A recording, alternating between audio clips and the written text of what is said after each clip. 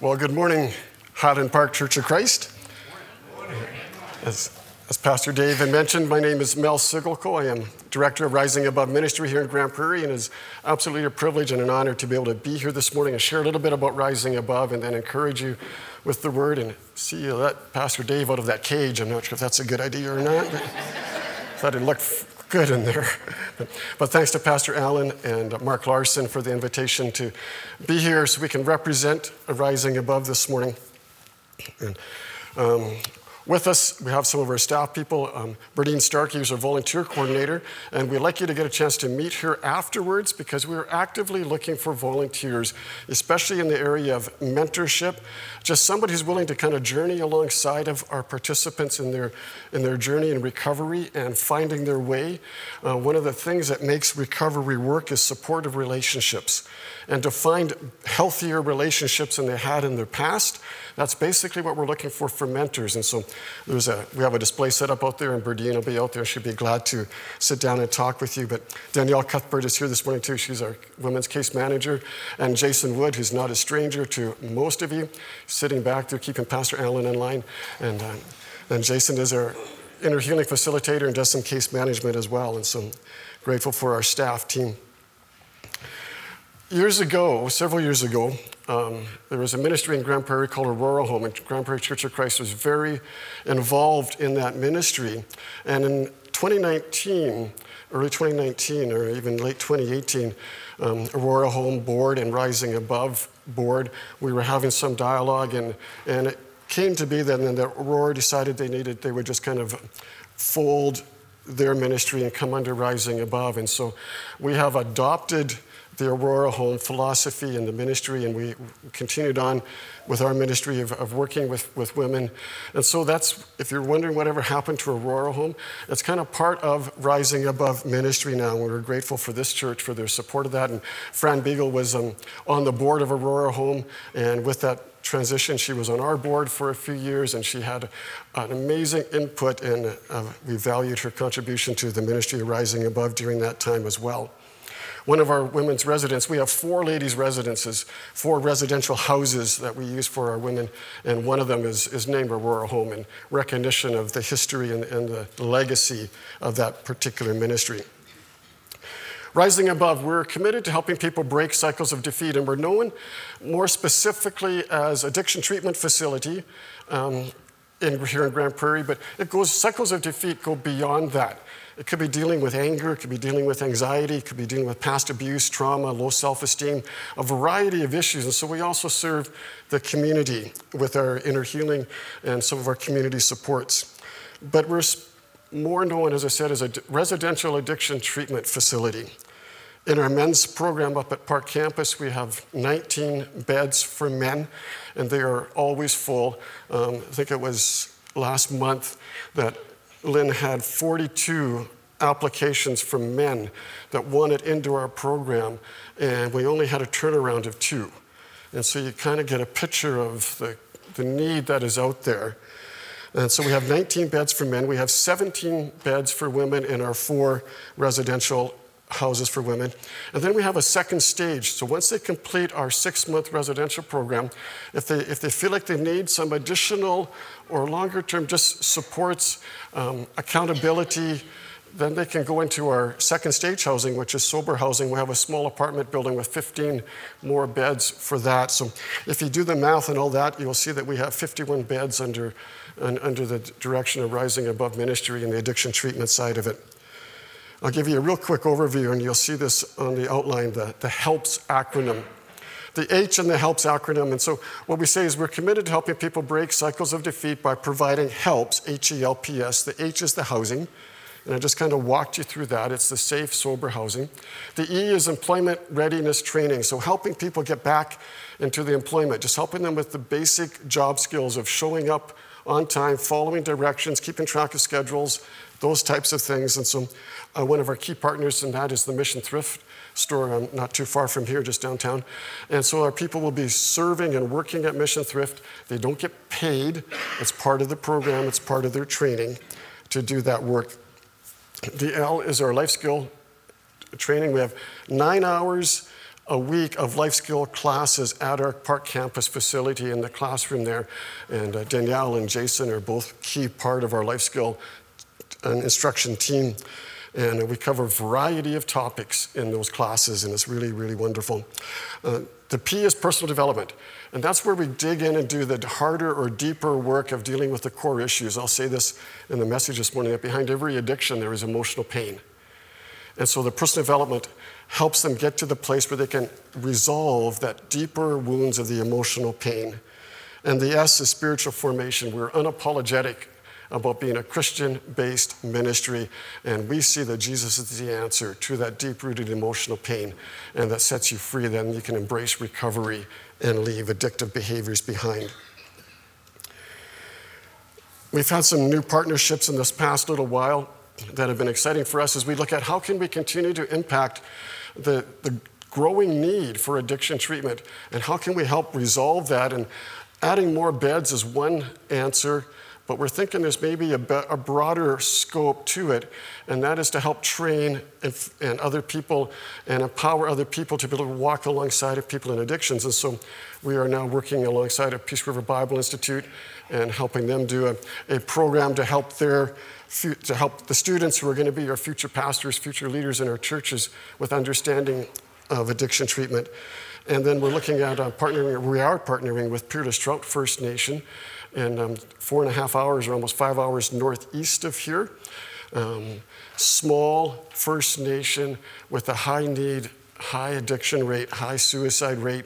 And they reached out to us and saying, can we help them? And so they actually have one of the ladies' houses that we have now is actually under their domain for them to use for their people. And so we're excited about that partnership. And there's other communities that are reaching out to us for support. And so that's kind of where we're going in the future, is how can we serve the North in helping with addiction treatment? Well, enough of me talking about rising above. Rhonda, why don't you come up? And I'm going to invite Rhonda Houle to come up. About 10 days from now, she will be graduating from the program, and so we're excited about that, meaning that she's been with us for 6 months. And she told me on the way here, she says, do you remember me from about 3 years ago? And I'm going, no, she says, I was in the program for about a month then, but didn't work then. But we're so proud of her standing here today. So Rhonda, why don't you come and tell us a little bit about your story? Amen. Hello. Hi. I just want to thank the Lord for opening an opportunity for me to share where He has brought me out from. Hello, my brothers and sisters in Christ. My name is Rhonda Houle, and I am from a small reserve called Peerless Trout First Nation. I'll tell you a little bit about my story. I've surrendered my life to Jesus on August 25th, 2020. I was bound in drugs and alcohol and a lot of other things before I gave my life to the Lord. I knew in my heart that he was calling me for a while. I just didn't know where to start or how. And eventually the drugs and alcohol didn't numb the pain that I was going through. Even though I was intoxicated, I couldn't escape my emotions anymore. So I had to make a decision, which road I'm going to take. Am I going to live my life for Jesus, or am I going to die without Him in my heart? A few weeks later, I've decided I'm going to surrender my life to Jesus. I went to church back home where they were having church services. That day, I went and surrendered my life to Jesus, and I never looked back. The reason why I came to Rising Above is because I didn't deal with the things that drove me to drugs and alcohol in the first place. And the more I didn't deal with those things, the more angry and full of hatred that I became. I knew I needed to deal with the things in my heart before I fall away from the Lord or before I go back to the world.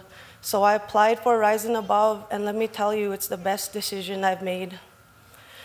I can honestly tell you that I feel a lot lighter than when I first got here. I am healed and restored.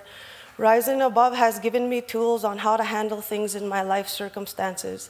It is not only for active addicts, but it is also for recovering addicts looking for a safe place. Inner healing has helped me tremendously, and my inner healer and I got to the root of my problems that caused me to run to my addictions in the first place. With that being said, I give all glory and honor to Jesus Christ, the Son of the living God, for saving me and restoring everything that the devil stole from my life. What the devil meant for evil, God will make it good. I'll end my speech with a scripture, Psalms 118, verse 17. I will not die. Instead, I will live to tell what the Lord has done. God bless you.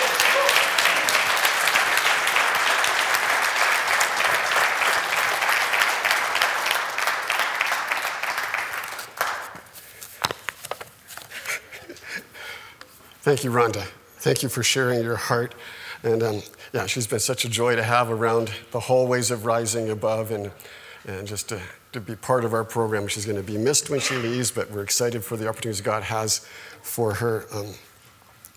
We're so grateful for community support, people like you, churches like yours that regularly support the ministry of Rising Above. About 60% of our regular income, or 60% of our income, comes from donations of people like you. So again, we are so grateful and thankful for that.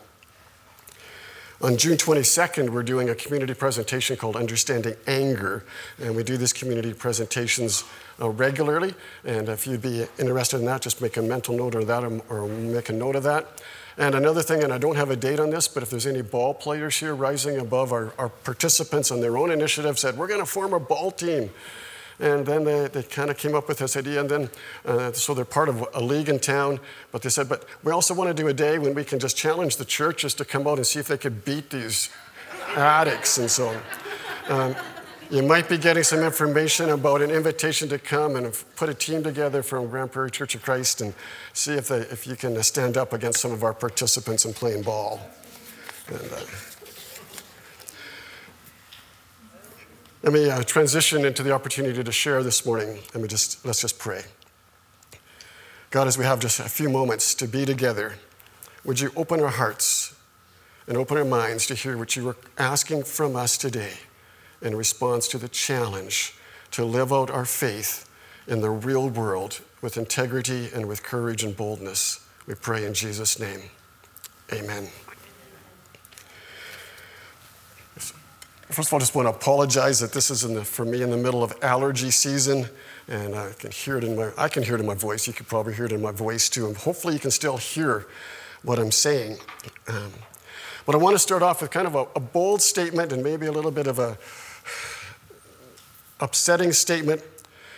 But I believe that the church, at least in our Western culture, in our Western civilization, we have found ourselves in an identity crisis. In the response to social issues, we are extremely divided. And even as we have survived the last couple of years of COVID, it is taking its toll on unity in the church. And I'm not particularly aware of anything here at Grand Prairie Church of Christ, but I know in our community and other pastors that I've talked to across the country, it has become a very divisive issue within the Christian community.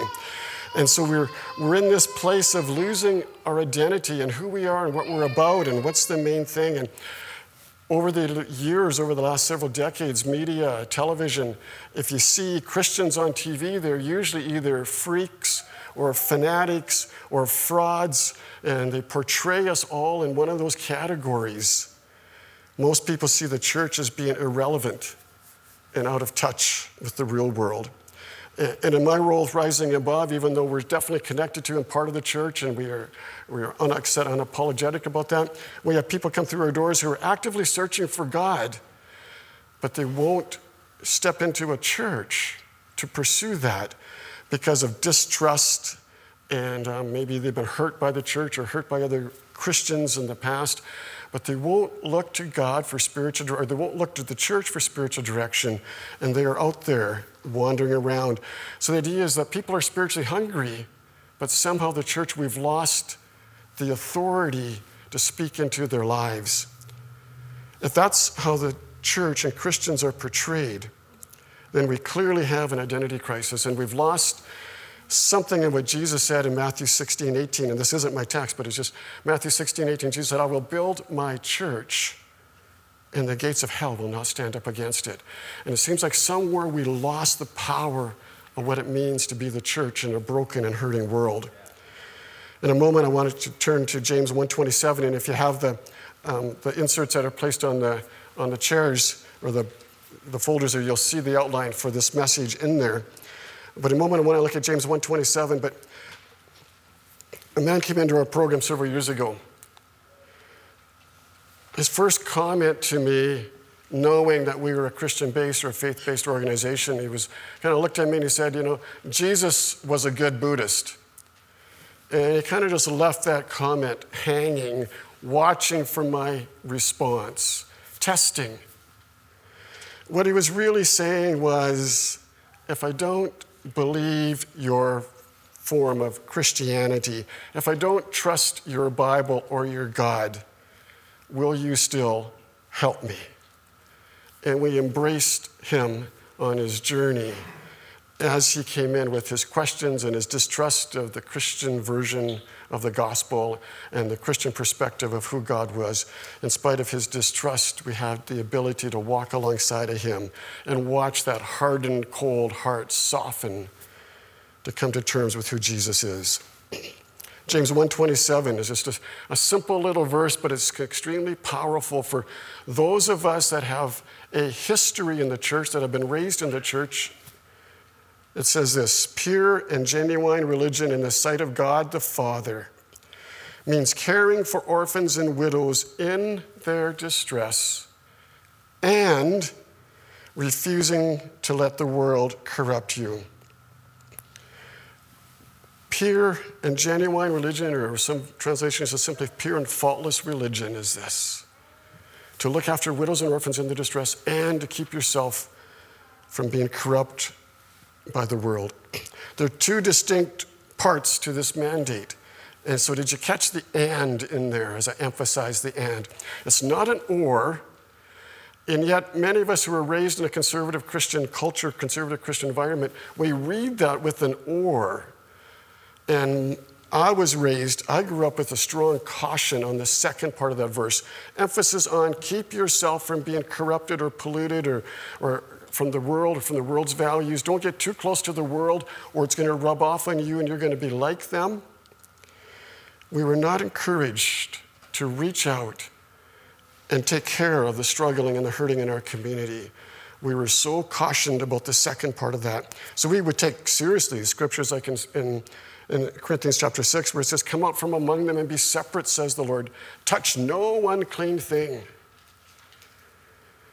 But had no real balance to it about those that were living right next door to us, that were far from God, that were hurting and broken and destitute and lost, because we were afraid that we might become corrupt.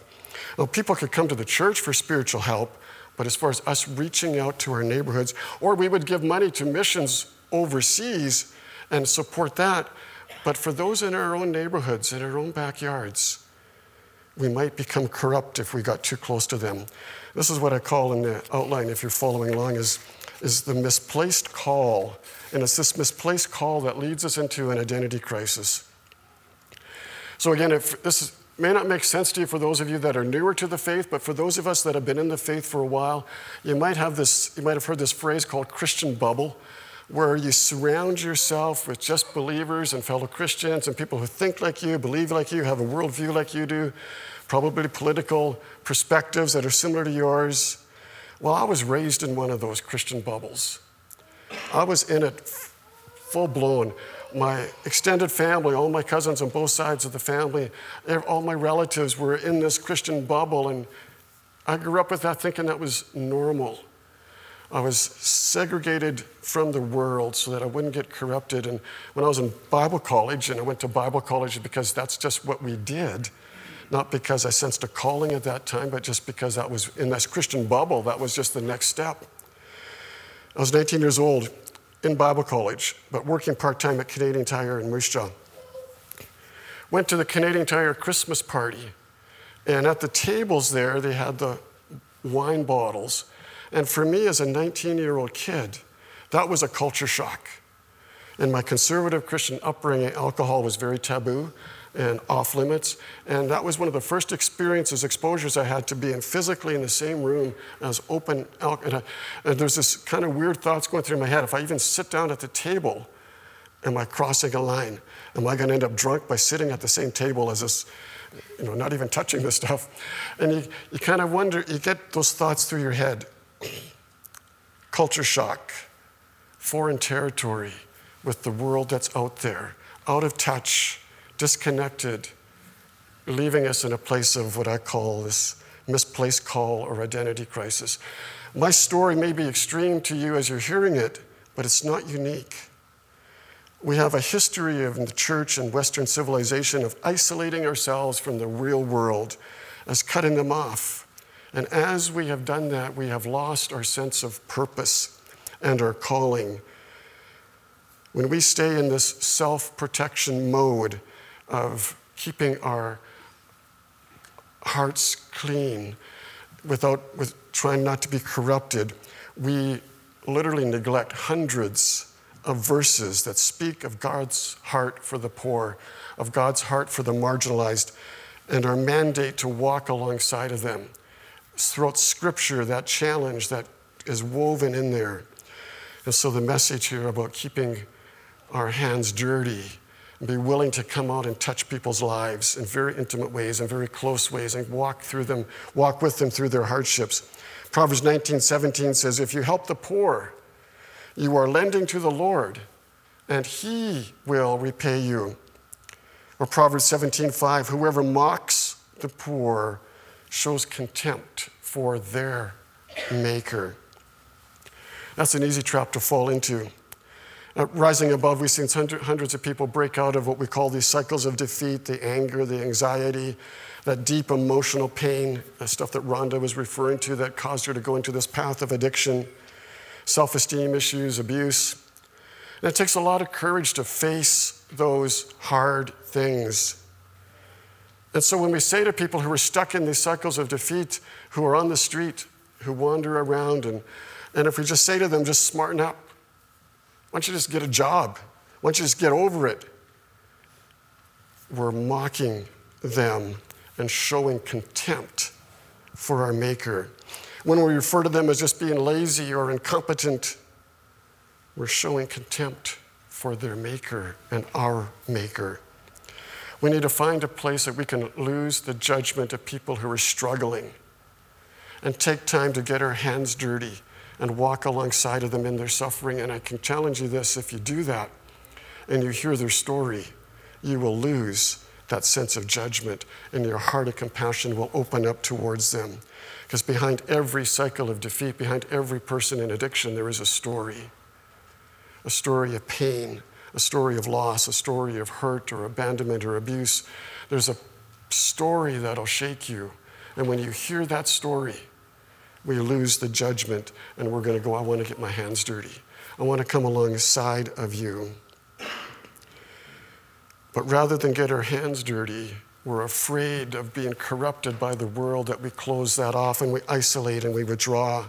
And we lose the credibility, and by losing credibility in the community, we miss the heart of God for the marginalized. We miss the opportunities to serve and to see lives changed. We miss our calling. I was just reminded of this week of a fellow that came into our program. It was actually 10 years ago. He was a 47-year-old chronic alcoholic, drug addict, came into Rising Above. It was in June of 2012 that he came into the program. In and out of treatment many times. Substance abuse always got the best of him. It's what helped him cope with the emotional pain of being rejected and abandoned by his father. But in Rising Above, he was willing to deal with those deep emotional wounds, found some healing for those wounds. He realized that even though his biological father may have abandoned him and rejected him and abused him, his heavenly Father had open arms of love and compassion and care. He committed his life to Christ. He shared his story publicly. He was baptized. When he first came in, he came in a kind of a sickly form, and as time went on, he just wasn't getting better. And in November of 2012, he fell and he broke his hip. And even that didn't seem to heal. And so it was December 19th that upon investigation as to why his hip wasn't healing, he was diagnosed with cancer that was basically eating its way through most of his body, undetected by him. And he was only given 3 months to live. That was on December 19th. And December 22nd, which was a Saturday, I went up to see him in the hospital, and he was just kind of falling asleep and not really able to stay awake. So I just said, hey, James, don't worry about it. You just get your rest. I'll come back tomorrow after church. And it was during that Sunday morning service, just just literally a few days after he got diagnosed and said he had 3 months to live, that I got a call that Sunday morning saying James had passed away. And I never had a chance to follow up on that conversation with him. His sister said to us that we're kind of caring for him as we're preparing for the funeral for him. They were so happy to have their brother back, even if it was just for those last 6 months.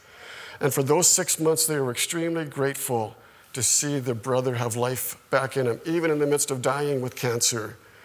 And the best part is that James is in heaven, whole, healed, restored, and free, because somebody was willing to get their hands dirty and come alongside of this man in his distress, in his brokenness, and say, we want to walk with you through this. This tension, this struggle that we have about keeping our hearts clean and still being willing to get our hands dirty is not new in our civilization, in our culture now. It goes all the way back to Acts chapter 6. You look at this, and let me just read this passage from Acts chapter 6 as the neglect of the widows when it came to the daily distribution of food. And it says, in those days, when the number of disciples was increasing, the Hellenistic Jews among them complained against the Hebraic Jews because their widows were being overlooked in the daily distribution of food. So the 12 gathered all the disciples together and said, it would not be right for us to neglect the ministry of the Word of God in order to wait on tables. And I love that part. They were kind of weighing this out here, going, do we stop the ministry of the Word and prayer and go focus on this area? And they said, no, we can't do that. Our calling is, we're going to focus on the ministry of the Word and with prayer. And so it goes on to say, brothers and sisters, choose 7 men from among you who are known to be full of the Spirit and wisdom. They wanted people with strong character and strong faith. We will turn this responsibility over to them and we'll give our attention to prayer and the ministry of the Word. This proposal pleased the whole group, so they chose Stephen, a man full of faith and the Holy Spirit. Also Philip, Prochorus, Nicanor, Timon, Parmenius, and Nicholas from Antioch, a convert to Judaism. They presented these men to the apostles who prayed and laid their hands on them. And watch verse 7, what happens here when we get this right. When we don't forsake the ministry to the marginalized, and we don't compromise the ministry of the Word and prayer. Verse 7 says, so the Word of God spread. The number of disciples in Jerusalem increased rapidly, and a large number of priests became obedient to the faith. Caring for the poor was established as a very integral and key part for the ministry of the early church way back in the book of Acts. 7 men commissioned to wait on tables. And I want to say to us today that we're all commissioned to wait on tables in some aspect, in some scenario. Somewhere the church has lost the importance of the calling to wait on tables, the calling to look after the widows and orphans in their distress. We lost what it means to reach out to the marginalized. We've dropped the ball, and instead of serving the marginalized, we have failed to give those who have no voice a voice, and to place value into those who have lost that sense of value.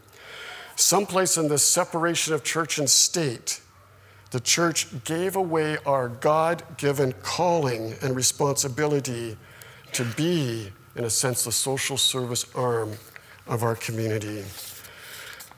And when that responsibility of social welfare shifted away from the church into the hands of the government, it was a bad day for the church, because we lost part of our identity of who we are, of who our calling is. It was a bad day for the social welfare system, and it was a really bad day for those who need what we have to offer. For the church, it put us into this credibility crisis where we lost the right to speak, this identity crisis. Who are we? I spent 20 years in pastoral ministry prior to Rising Above, and the focus of the pastoral ministry back then was how many people are sitting in the chairs on a Sunday morning, and we would count and check the boxes, and somehow that was supposed to be the fulfillment of the ministry of the church, is how many people could we put in. And we're missing something if that's the end all of why the church exists. It goes beyond that. There's something bigger and better out there that God has for us, but we gave that away. For the government, when this happened, and we see it, you see the ever-increasing budgets going to try to care for the marginalized, spending big bucks with little results. It's a huge issue today for our elected leaders. And for those in need, they get some physical response, some physical help, but no spiritual help to go alongside of that, leaving them still in a place of cycles of defeat would be our term. And the need is increasing way more than what the government can finance and help fund to do. And so those in need remain lost, emotionally wounded, without hope. The hope that they need is here in these chairs this morning. The calling and the mandate to do something to get our hands dirty is for us who call ourselves followers of Jesus. So how do we get our calling back? Usually somebody in my position who is working in a Christian-based addiction treatment center has a story of addiction. And you've heard my story of age 19 being exposed to alcohol for one of the first times in my life, and the culture shock that was for me. And so how did I get here? And I'm still asking myself that question sometimes. How do I get to where I can walk alongside of people in addictions? Well, one for me was a pivotal moment. This goes all the way back to Canadian Tire in Moose Jaw again, when I was still in Bible school.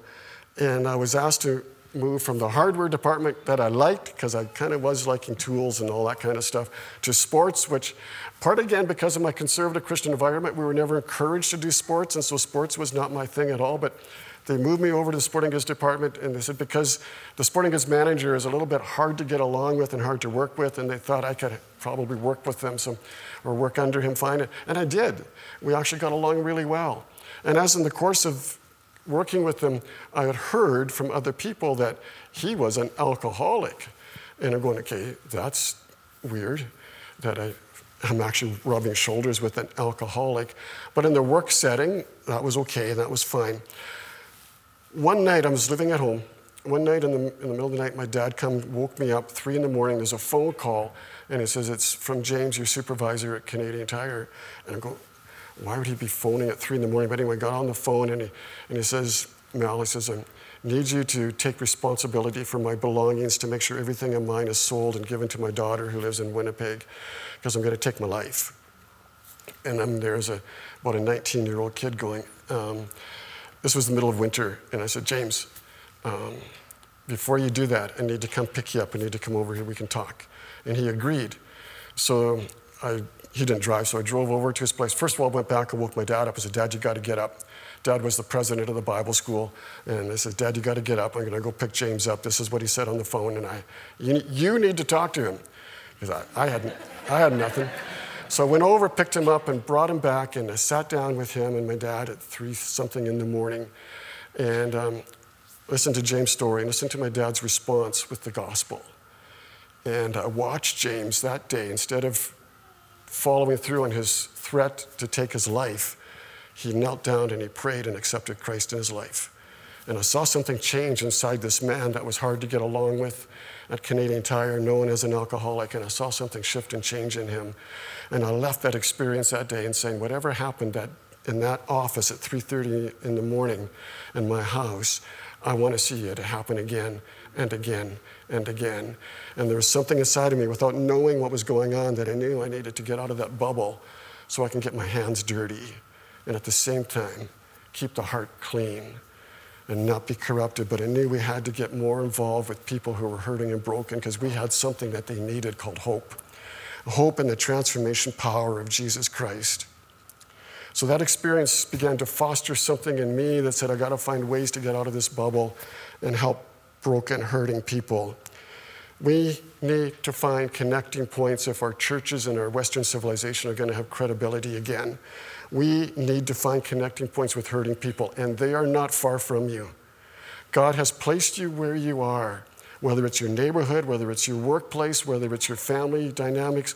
God has placed you within arm's length of somebody who is hurting and lost. They might have lots of money. That's irrelevant. But they're hurting and they're broken and they need somebody to reach out to them. Finding connecting points. So my question for you, my challenge for you is this: where are your connecting points? Through Rising Above, we're able to touch a small segment, just a small piece of the pie of what James is talking about when he says to look after widows and orphans in their distress, as we try to take that phrase and say, what does it mean in our culture, the widows and the orphans? Yeah, it means those that are on the street and the addicts. And it means those that are in the nursing homes that don't have visitors. It means those that are struggling with mental health issues, that feel the depression kicking in and they don't know how to cope with life. It means people who are new to Canada and new to the community. There's a whole lot of segments of our culture and society that would fit. It means those that are stuck in a marriage that they don't know how they're going to survive. And those people are living close to each of one of us. As a ministry, as Church of Christ, you've done amazing things in the past. I know the Saturday night suppers that you've hosted here for years and the children's ministries that you've done. But I'm not so much talking about the corporate congregation, I'm talking about as individuals. And there may be a handful of you that need to talk to Berdine and say, yeah, I want to be a mentor to some of these people at Rising Above. But that's not for everybody. But what is for everybody is to find a connecting point with people who are broken and hurting and lost. Calvin Miller wrote a book called A Taste of Joy. And in the book, he tells about a wealthy woman who was found dead in her home. She lived alone. The coroner could find no organic reason for her death. Miller commented, and he said, I think the cause of death was simply neglect. She was weary of setting a single plate at the table and fixing her coffee just one cup at a time. For the old woman had written on her calendar that day that she died only one phrase that said, no one came today. God cares about the solitary person in our community that feels alienated and isolated. And he wants us to care too. And he wants us to be willing to get our hands dirty, to kind of break out of that bubble of fellowship and faith within the church family and say, we want to touch people's lives around us. And God calls us and compels us to do that. So may it never be that because of our self-absorbed busyness and selfishness, that someone within our sphere of influence, someone within our reach, would have to say that no one came today or no one called today. We might say, but it costs a lot to care. It does. And nothing costs as much as caring except not caring and letting these people stay in their cycles of defeat and brokenness and loneliness. Rising Above started almost 15 years ago with a mandate to help people break cycles of defeat with one key word as the key to doing that, and that word is hope. Hope is what it takes to break cycles of defeat. You don't need a lot of skill, you don't need a lot of intelligence, you need to just be able to walk alongside of somebody and say, I know something, that I have some hope that you need to have too. That's what separates the faith-based programs like Rising Above from other ones. Other programs can help you understand why you are in turmoil and offer you some tools to help you in that turmoil. Hope says we can help you break free from that turmoil and experience peace. So where are your connecting points where you can be the messenger of hope to hurting people, some with developmental disabilities, the lonely, seniors, people at your workplace who are struggling in their marriages, to bring a message of hope? We have a message of hope, and it is a life-giving message. And we have the privilege of walking, Rising Above with people who have struggled and are dealing with those kind of things. One of the things that we've learned at Rising Above, and I'll kind of wrap up here pretty quick. Behind every addiction, as I said, there's a story of hurt and pain.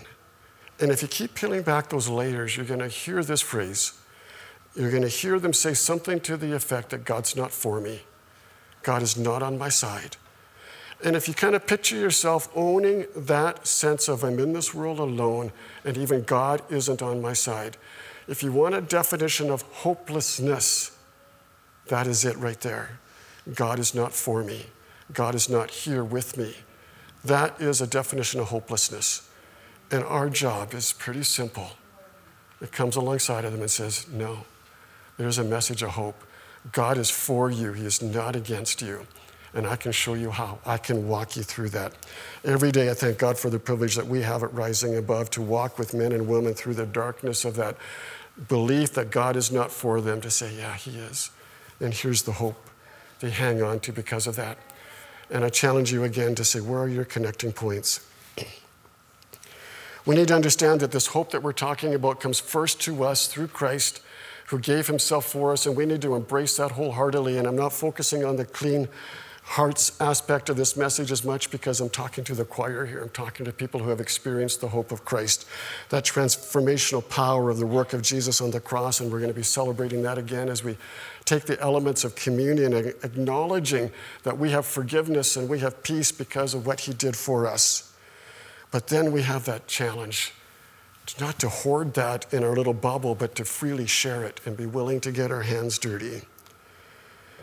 In there, if you have that folder, would you just open it up if you haven't opened it up? And inside there is Isaiah 58, verses 6 through 11. And I'm going to invite you to join me, and we're going to try doing this reading in unison, where we're going to separate these two sections. I'm going to start with you guys. You guys can be the dirty hands people. So you're going to read those two sections there that you'll see in the headings with dirty hands. These two sections over here, you guys are the clean hearts people. So you're going to respond. And this is just Isaiah chapter 58. And if you listen to it from these perspectives of the dirty hands, what we're doing for those marginalized, and then what God is doing in us to clean our hearts. So if we can do this out loud together, and this is always awkward of how do we start these unison things, but the dirty hands people, Isaiah 58 verse 6 says, is not